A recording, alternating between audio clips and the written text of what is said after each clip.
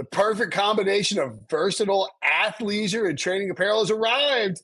Thanks to the visionary minds of New Balance, Clutch Athletics, and Rich Paul, the designs reflect the heart of the athlete and the spirit of the community. With rising defensive stars Will Anderson and Chase Young on the roster, Clutch Athletics brings the best innovative gear to all athletes, giving them style and performance on and off the field. Learn more and purchase Clutch Athletics at newbalance.com.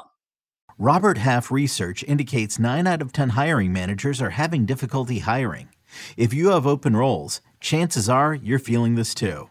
That's why you need Robert Half. Our specialized recruiting professionals engage with our proprietary AI to connect businesses of all sizes with highly skilled talent in finance and accounting, technology, marketing and creative, legal, and administrative and customer support. At Robert Half, we know talent. Visit roberthalf.com today.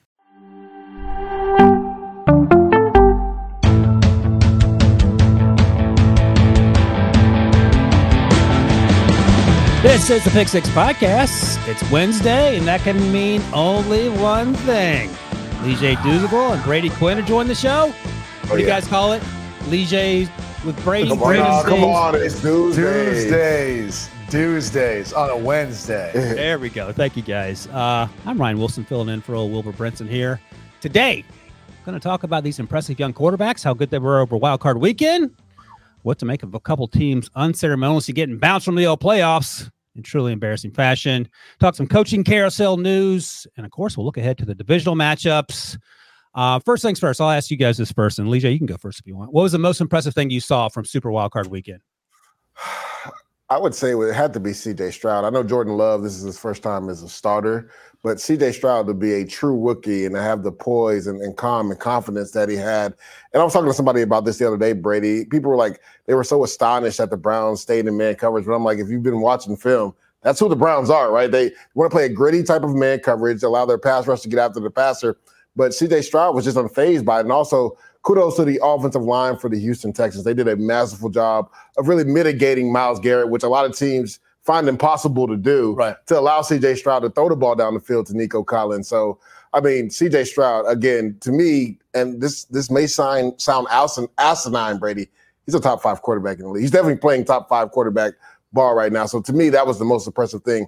In your first playoff start, to have that type of performance, it's unheard of or unseen, that we've never seen in a rookie quarterback do anything like that in the playoffs. Yeah, no, I mean, C.J. Stroud, I think, is the top of my list. Right there, though, too, is Jordan Love. I mean, on the road, doing what he did to the Dallas Cowboys, a defense that, when you looked at him, you're thinking, like, all right, are they really going to walk into Dallas, a team that just plays so different at home? But right out the gate, I mean, he was slinging. And they didn't stop. They had a great game plan, too, for the Cowboys. And it just seemed like there really was no adjustment Dan Quinn could make with that group. And they took care of business. So, again, not a rookie, but first start in the playoffs on the road in his first season starting. You got to give Jordan Love a lot of credit, too. Both C.J. Stroud, Jordan Love playing some really, really good football. And finally, I just quickly say, what about Jared Goff? I was just about to say that was my next one, Jared Goff. Yeah, I mean, just everything. All the pressure in the world that went into that game, the storylines, and from start to finish, it was on his arm to get the job done. So we got to give Jared Goff a lot of credit, too. So it's funny you mentioned Jared Goff, because I was talking to our buddy Rick Spielman today with the First Pick podcast, NFL Draft podcast, if you're into that such thing. Rick's been in quarantine because of his side job with the Commanders, but we were able to talk about some things. And I asked him specifically, I don't know if you guys have seen the clips. You guys are on social media a little more than me as an old man, but there's a clip of Brad Holmes over exuberant after the game, just yelling like he's like, yeah. Is this the one with Chris Spielman, too, at the front of the elevator, who's like not sure how to act? He's like, show some emotion, Chris. I don't know if I can. I don't know if I can get too excited as everyone else is right now. I feel uncomfortable. I think what happened is that, and Rick jokes about this, Chris and Rick are such meatheads, so they're used to yelling all the time, so he's just going about his day. But the fun story is, and I saw this, and Rick wasn't able to confirm it because he doesn't know, and we'll find out, but I think one of the headlines I saw on Instagram was that 20 years ago, Brad Holmes was working at a rental car counter, just trying to get his way into the NFL, and just shows you how perseverance and hard work, and sort of along those same lines, Jordan Love, he had to sit for 3 years. He had to wait. He got his opportunity, started slowish, and then he's just balling out. So those are two sort of fun stories. C.J. Stroud, too, is an awesome story. And Brady, I want to ask you something, because in preparing for last week's Super Wildcard game, I was looking around it, and you touched on it, Lige. Jim Schwartz, the DC for the Browns. Primarily plays cover 1, little cover 3, so one middle of field safety. And C.J. Stroud and the Texans offense struggled against that throughout the course of the year. The touchdown pass to Dalton Schultz was 2 high safeties. Yeah, how do you as a quarterback? Yeah, how do you as a quarterback? Number one, why would he struggle against cover 1? And number 2, how do you adjust going into that game because they were lighting the Browns up? Yeah, well, there's a few things. I think one, when quarterbacks are going up against cover 1, a lot of times people will say, well, the quarterbacks struggle. It's not the quarterbacks that struggle. It's usually the guys they're throwing to are going to struggle to get open and get separation, right? You're talking about tighter windows. So, really for a quarterback, if you give me man-to-man, I am good, okay? Because I most likely know my man beaters. I know the matchup that I want to work to. It's all about figuring out what type of man coverage it is. Another thing is, it's probably handling pressure. Yep. Because a lot of teams in the NFL, when they bring pressure, they want to play some sort of man-to-man coverage behind it. And you're most likely, depending on the type of pressure or the type of man coverage, not going to have your back. So you're not going to have that outlet. So when people say, well, this guy struggles versus man-to-man coverage, well, it's probably because he doesn't have an outlet or a check down because the back's taken away. And then he's probably going to have, if it's a timing mechanism, that's going to be impacted, especially if it's press, man-to-man coverage where there's going to be a jam or even the depth of the route, right? Like if I'm normally throwing a route that's supposed to be a 9-yard stop, might not be at 9 yards because of the press man-to-man coverage and timing element to that. So all those things play a factor into what is not an exact science, but making it even less of an exact science. That's usually why the combination of pressure, the combination of lack of ability to get open, more a little tighter window, that plays a role in guys maybe struggling versus man-to-man. But I would say across the board, that's usually the case. Like if you want to give zone coverage, that's great. We'll find the windows for zone coverage. If it's a match zone, different story, we can get into that. But it was interesting because even when the Browns did go to that zone coverage, and you point out the Dalton Schultz play where they got Ronnie Hickman isolated on Schultz, correct, they still were able to find those mismatches and still able to find those holes and really shots that they were taking downfield, whether it was Emerson, whether it was Hickman. The Texans really didn't feel like threatened at all. I thought Bobby Slowick did a tremendous job scheming things up, and then obviously C.J. Stroud executing on those plays. Well, to add to that, Brady, because I was like you, I was enamored by Bobby Slowick in his first playoff game. I was telling him he needed to save some of that, keep it in the chamber for next week for his Baltimore. I hope he didn't blow his wad in that first game. But we were talking about this earlier too, Brady, the protection element of it, right? The Houston Texans did a great job. How was Tunsil, though? Oh my gosh, man. Tunsil was incredible. Top 2, and I would honestly say he's pushing Trent Williams as the best offensive tackle in football. I mean, just from a skill point, position. Laremy Tunsil, what he was able to do with Myles Garrett. Again, a lot of people haven't been able to block this guy one-on-one. We saw it numerous times. He was singled up with Myles Garrett, and he didn't let him touch C.J. Stroud. So a lot of times when you talk about when you're playing man coverage in that back end and guys are bringing pressure, they were giving C.J. Stroud just a little bit of extra tick, and then he did a really good job of pocket awareness, maybe shifting to the left or right just to buy a little bit of time to throw open to Nico Collins in some of those situations. A lot of bad tackling from the Browns as well that added to them struggling in this game. But you know this as a quarterback or any player, right? When you start making plays, doesn't matter what a defense does to you after that. You start seeing the windows and zone coverage. You start knowing where to go in man coverage. I think he built his confidence up early in that first quarter. So even when Jim Schwartz decided to switch things up, he was like, I know what you're doing. I know exactly where to go with the football. So just a kudos again to Bobby Slowick, also C.J. Stroud in that offensive line. Well, that's the funny thing, and not to just kind of go into like the X's and O's of any sort of game, but the reality is too, when you start hitting on stuff right away as far as your openers, you've got a really good feel for what they're trying to do or what they're trying to take away. Yeah. And it's really the defense that's trying to make adjustments. And typically you watch enough film to know, hey, after you beat them for a few big plays, like usually they settle into something. There's a safe coverage. There's a safe defense a defensive coordinator is going to play. Yep. And that's where, like, you see the Dalton Schultz play. It's like, well, even in a too-high look like that, doesn't matter. They're still going to try to find a way of throwing a haymaker and throwing a shot against you. And that might have been in a response because we're not matching up well in man. We're not matching up well in post-eye zone. Let's kind of mix some things up and see how the rookie handles it. Still pass it with flying colors. So it becomes really hard for any defensive coordinator, Dan Quinn included, with the way the Packers came out versus the Cowboys, to make adjustments when you can't get anything going right, right? It's like we're just trying to stop what we already saw and was executed in front of us. We can't even stop the next thing that's coming down the pipeline. And Ryan, I know you got to move on, but I love that you brought up that point, Brady, because I was on Twitter and everybody was saying, why are they playing this much zone? The Cowboys play a lot of men. I think Dan Quinn knew with those young receivers for the Green Bay Packers, if he put those corners on islands, It might be a long day because he went zone, then he went back to man, and they were still getting cooked in man, even with a free safety over the top. So they were running over routes and turning them into sevens. And, the Dallas Cowboys corners, they're aggressive. They like to jump those over routes. And the Green Bay had a plan for that, right? They turned those overs into corners, and Dan Quinn and the defense had no answer for it. No. BJ, that's fine. This is a free-flowing conversation, and we're learning things, and that's what this is all about. By the way, and this hasn't. We're talking a lot about Kevin Stefanski being the coach of the year, and understandably so. Brian Gutekunst probably deserves some credit for being executive of the year if there's such an award, because they are playing with young dudes at wide receiver and tight end, year one, year two guys. And you talk about what they did to Dan Quinn. Obviously, a lot of that was Matt LaFleur and Jordan Love, but at the other end of those young guys, Romeo Doubs stepping up. I mean, it's incredible to see when you hit on guys, and this all goes back for me to the Justin Fields conversation about his future. When you hit on guys and you put a play caller in place that can get the most out of these guys, then you can cook with gas. If you don't, you have situations where Matt Canada's running your offense to the ground. You have situations where Luke Getsky is sort of slow to get things started.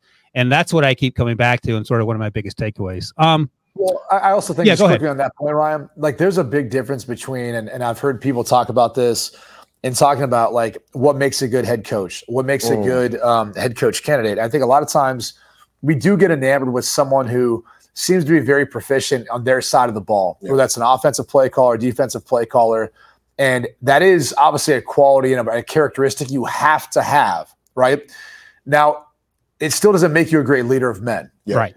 And I heard Pete kind of talk about this earlier this week. He's like, hey, Dan Campbell wasn't a good play caller when he was a play caller. I said, yeah, I get that. But he's a leader of men. He lets his coaches coach. That's great. Here's the problem is you do still have to be good at X's and O's. You do still have to be able to walk into that room offensively, defensively, when things aren't going well and go, this is what we need to improve upon. This is what we got to fix. And you have to be able to kind of consult and work with that coordinator, defense or offensively, to make those fixes. It can't just be being a figurehead. It can't just be about overseeing the whole thing. You still have to be able to know your X's and O's and have that sort of prowess, at least on one side of the ball, in order to be able to earn it. So I do think as we get into the coaches of – there's conversations of coaches being hired for head coaches – we can be very enamored with their offensive prowess or defensive prowess, but they still have to be a leader of men. Like those are two separate hats you've got to wear as a head coach. Sure. And you've got to be able to kind of oversee the whole thing too, but understand when you got to interject yourself, when you don't have to in those instances, I guess. So I do want to touch on that because I think sometimes that gets lost. We talk about scheme a lot of times. People are like, he's a great offensive play caller, be a great head coach. Not necessarily. No. That's exactly right. And I've sort of talked about that too, because I think one of the issues is owners have their own opinions and owners are billionaires because they've done a lot of things their way and it's worked. Football sometimes is different. And the other issue is that when you promote someone like a Ben Johnson, just for example, or Bobby Slowick, for example, you can't hire him to another team to be offensive coordinator. The only next step is head coach to get the offensive coordinator, the defensive coordinator, and then you have to figure out or hope that he's a good leader as well. So that's where things get muddy. I mean, Brandon Staley's probably a good example. One of the smartest guys you'll ever meet, can scheme up anything for anybody. But when you overcomplicate things for guys who maybe aren't used to it or aren't able to handle it, you get Derwin James playing like looks like he's only played football for 2 or 3 weeks. And that brings issues along with it as well. Yeah, that's a great point. And I like I said, we'll see how the rest of the coaching cycle, works out, how it looks. But I kind of keep going back to the fact that there's some guys who they're great in preparation leading up to a game, even as like an OC, and then they get into the game, they can't call plays. Yeah. And they just don't have a rhythm for it. They don't have a feel for it. But I'm telling you, when they break down film, when they install a play, when they look at it, they've got it. Like they understand how to get guys open, how to do it, but they just can't figure out when to call it during the course of a game.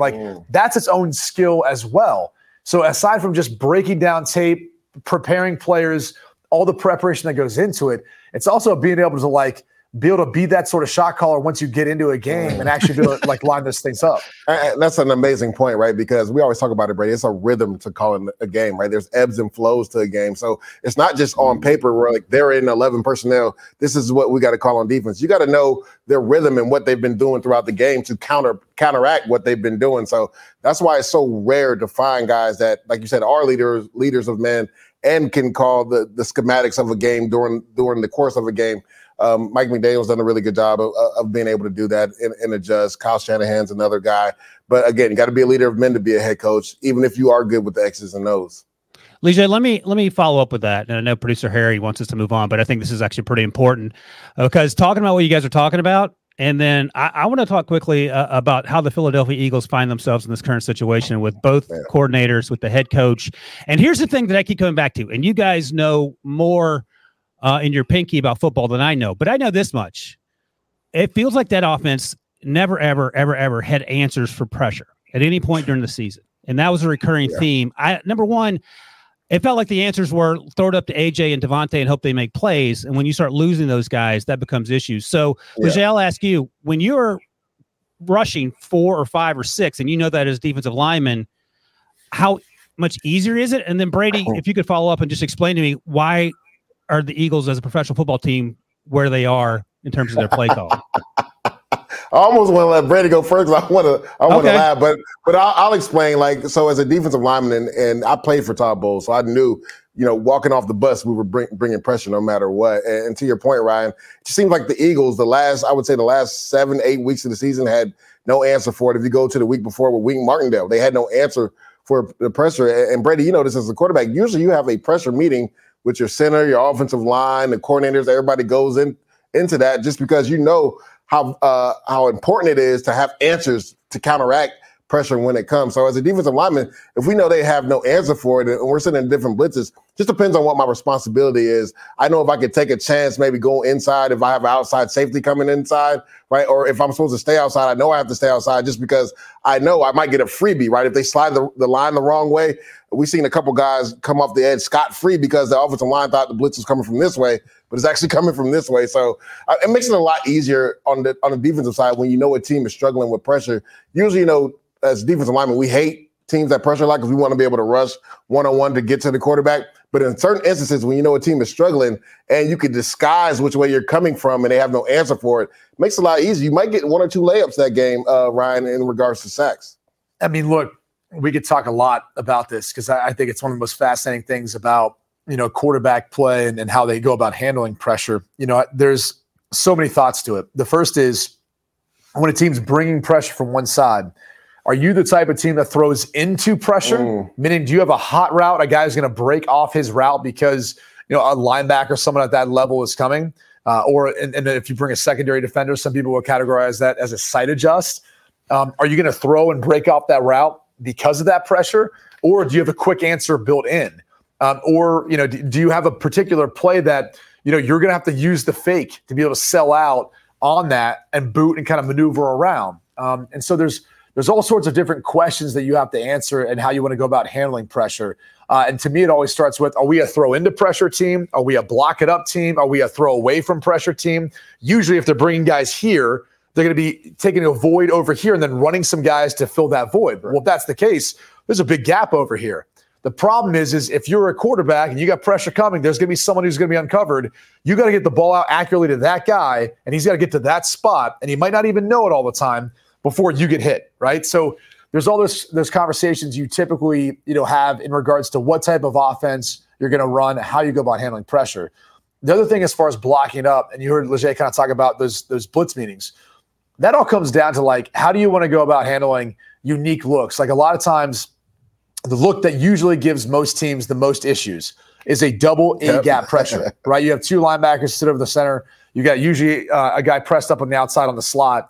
And it's always figuring out which one of the 3, which 2 of the 3, who's coming, who's not. Those guys a lot of times are reading the slide of the line to then determine this guy's going to fake. If the line's going this way, he's going to fake, and then he's going to rush, and then maybe you might get the slot guy coming as well. It's all by design to try to stress trying to get mismatches in the rush, right? They're trying to get a, running back on a defensive end. They're trying to get, some sort of mismatch like that to get a free runner or get a free rush or get pressure. So, the hard thing about the Eagles and how they get to this point is, Nick Sirianni's called plays before, not extensively, during his time in the NFL. Brian Johnson, their offensive coordinator, he hasn't called a lot, obviously, in the NFL. So I kind of went into the season thinking, you lost a great play caller in Shane Steichen. Yeah. You lost a great defensive coordinator in Jonathan Gannon. There's going to be some growing pains. And I think that's some of what we saw this year is I don't know that we ever got an identity for the Eagles offensively. I don't think they ever addressed how to handle pressure. And I think coming into this offseason, if they kind of stay intact, stay put, they're going to work on all those things. They're going to have a game plan for it. We used to say, like, have your toolbox. Like, you get a look that you don't know what to do with. You go to a 7-man protection, you have a combination of routes you can get to that you know are going to get open. And if you have a 7-man protection, if you got a tight end in the game, you should be able to protect up whatever you see out there and drop back comfortably knowing, yeah, I may have to get the ball out a little bit quick, but I know one of these guys is eventually going to get open regardless of what that pressure is.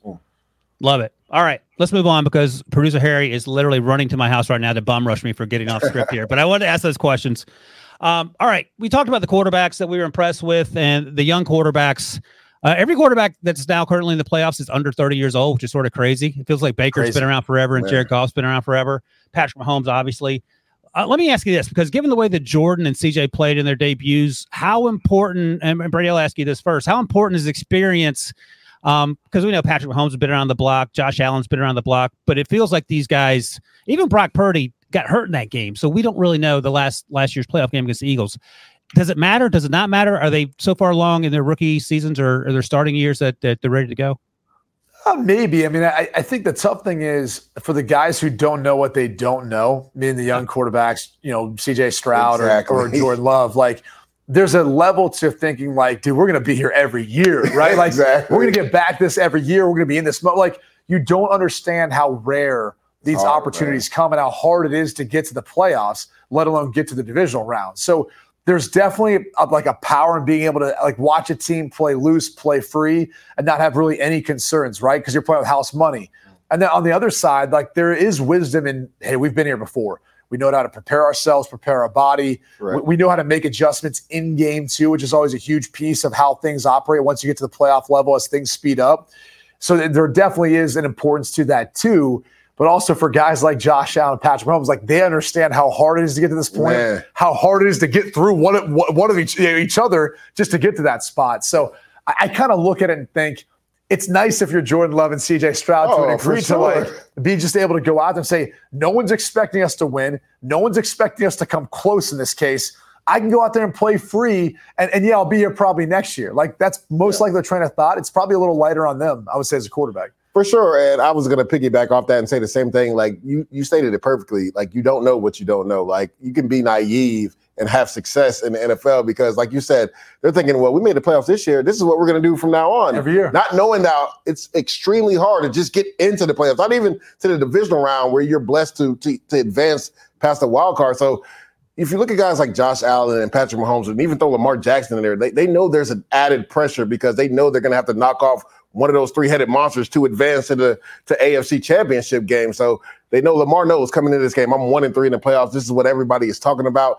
I got to get my team to the next level. Josh Allen, this has been the team that has stopped us from reaching the championship game or going to the AFC Championship game twice in the last 3 years. So there's an added pressure, but I think there is some added confidence knowing that we've been in this spot. Like you said, you know how to prepare. We know what it takes to get over that hump. Now it's about going to do it. But honestly, I think the younger guys are playing with more confidence because, like you said, they don't know any better. They don't understand like the ramifications of getting to the divisional round and how you maybe not get there again, right? They're thinking like, oh, we did it our rookie year. And you look at Green Bay, I think it's the youngest team in the NFL. So a lot of young, naive players on that team thinking like, this is going to be our division going forward. We know the Lions are there, but, we're hitting our stride at the right time. I think they're just playing loose and free. And you saw that in Dallas and you saw CJ Stroud and the Texans versus the Browns. They just went out there and were more free and loose. Yeah. Hey, Brady, are we at the point in the conversation, given how offenses have evolved and trickled down to college and to high school, or you could even say that the offenses trickle up from high school in terms of the advancements? Are we at the point in the conversation where young quarterbacks, sort of to what Lee J just touched on, aren't overwhelmed and they're playing with more confidence because they've been doing it longer?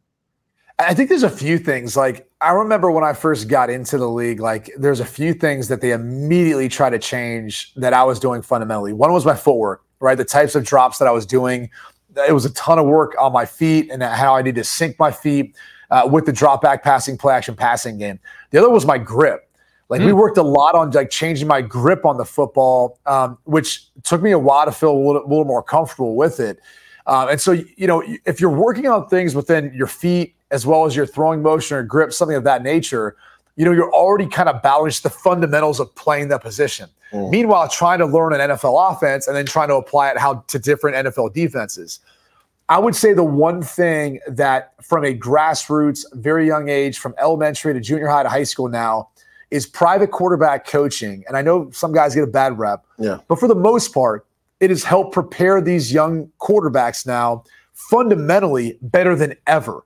Where when they get to college, when they get to the NFL, they're not really working on too many things. They're making minor tweaks and adjustments and fixes, but it's not like you've got a guy he's just a great athlete and he's just out there kind of roaming around and we've got to like really rein in his ability. Like I remember my throwing motion even through high school because I pitched and played baseball as well as played football. And it was always like a battle of like one part of the year you're kind of throwing the ball one way, one part of the year you're throwing another way. Yeah. So, that's no longer really like what the case is. These guys specialize. They're with a coach when they're young. Yeah. And much like you got a swing coach in golf, you got like kind of a swing coach in football where you're playing quarterback. And I think because those guys now are so much better prepared fundamentally and technically throwing the football, it really only allows them when they segue into the NFL to have to learn an offense. And then on top of that, they're not having to make the transition of saying like, hey, you played in shotgun, you're in a bunch of RPOs.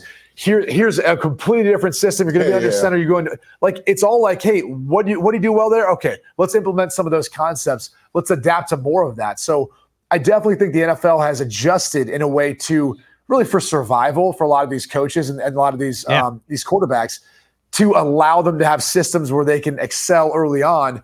But also they're so much further ahead with their throwing motions, right out the gate where it's not even a concern when they get in the NFL. Absolutely. All right, let's take a quick break. We'll come back. We'll talk a little retirement talk. Not me or Brady or Elijah, but some guys around the NFL, and then we'll do some survival pool stuff. And Elijah, I hate to inform you, you're out apparently. You took the Browns. That's on you, my man. We'll talk about that right after this. You can now relive the best moments of the UEFA Champions League 24/7. The UEFA Champions League channel is a new 24-hour streaming channel serving nonstop goals, highlights, and full match replays from the world's most prestigious club competition. Reminisce on your favorite moments, legendary players, and brilliant goals with the UEFA Champions League channel, streaming around the clock on Pluto TV and the CBS Sports app. All right, Jason Kelce, after 13 seasons, retired from the Eagles, and not the way you want to go out, certainly, but certainly. Hold on now. He came out on the podcast and didn't say. I was about to say, he didn't officially confirm. Yeah, he didn't confirm that he retired. Well, let me ask you this, because Bruce Harry wrote this note.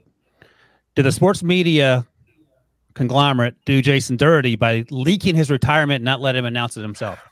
I'll go first and I'll let you go, Brady. To me, I get it, right? As insiders, you have a job to do, right? And I think everybody, Brady, wants to be the first. Like there's this big bravado of being the first to leak this or leak that. But I just think in certain situations, when you look at a guy like Tom Brady, you look at a guy like Jason Kelce, like, I get it. You want to be the first one to put that out, but I just think there should be some respect in regards to what this person has meant to the game. And they should have the respect to be able to come out and say whether they're going to keep playing or retire. So, like, I know we're in a day and age of social media. I know we're in a day and age of social media where guys, want to just put the news out first. But I think in certain instances, like with Brady and Jason Kelce, they should have been the ones to put that news out there. I'm with you on that. I think it's obviously tough when you hear about a guy like Tom Brady, who's one of the greatest ever, and that's unfortunately how he has to go about announcing his retirement. He has to answer those questions to the media speculation. Then you get Jason Kelce now, and he's got his own podcast. Correct. My first thought was like, man, he's got the perfect opportunity if he wants to retire to use his podcast to do that. But I thought the thing that he brought up in his podcast that made the most sense, and I think this is why the media should be more delicate in handling this is, players, and when it's the end for them, they want to do it the right way. And I think for a guy like Jason Kelce, he talked about how there's so many people that helped him along the way get to this point. And so when they find out and whenever that time comes, he wants to make sure that he communicates it to them the right way. And he makes sure people understand how much they meant to him, how big of a part they were in him, getting to that point. So I look at it and I completely understand why these guys would be more delicate about it. But that's the reality of the media nowadays. Everyone wants to be first right now. And to your point, he brought up, like you said, everybody he wanted to thank that played a part in to the great career he had. And the biggest issue for me, Brady, is we always had a saying, right? Keep certain things in the locker room. Like, how did that get outside the locker room? That's my biggest issue. And if you're Jason Kelce, like, I'm supposed to be able to trust everybody in our inner circle here.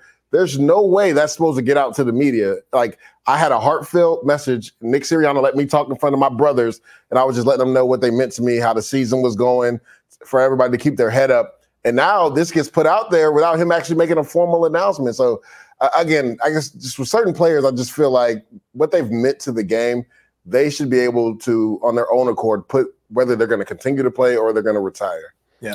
I'll say this. He's one of the smartest guys in the NFL, doing what he does and the way he does it. He's one of the most athletic players in the NFL. Very few times you see centers. He's undersized by offensive line standards, but his ability to get in space is insane when you watch, especially going on year 13 or whatever it is. Man. I'll ask you guys. Ryan, did you hear though, like what he says every time they do the tush push? What does he say? Right?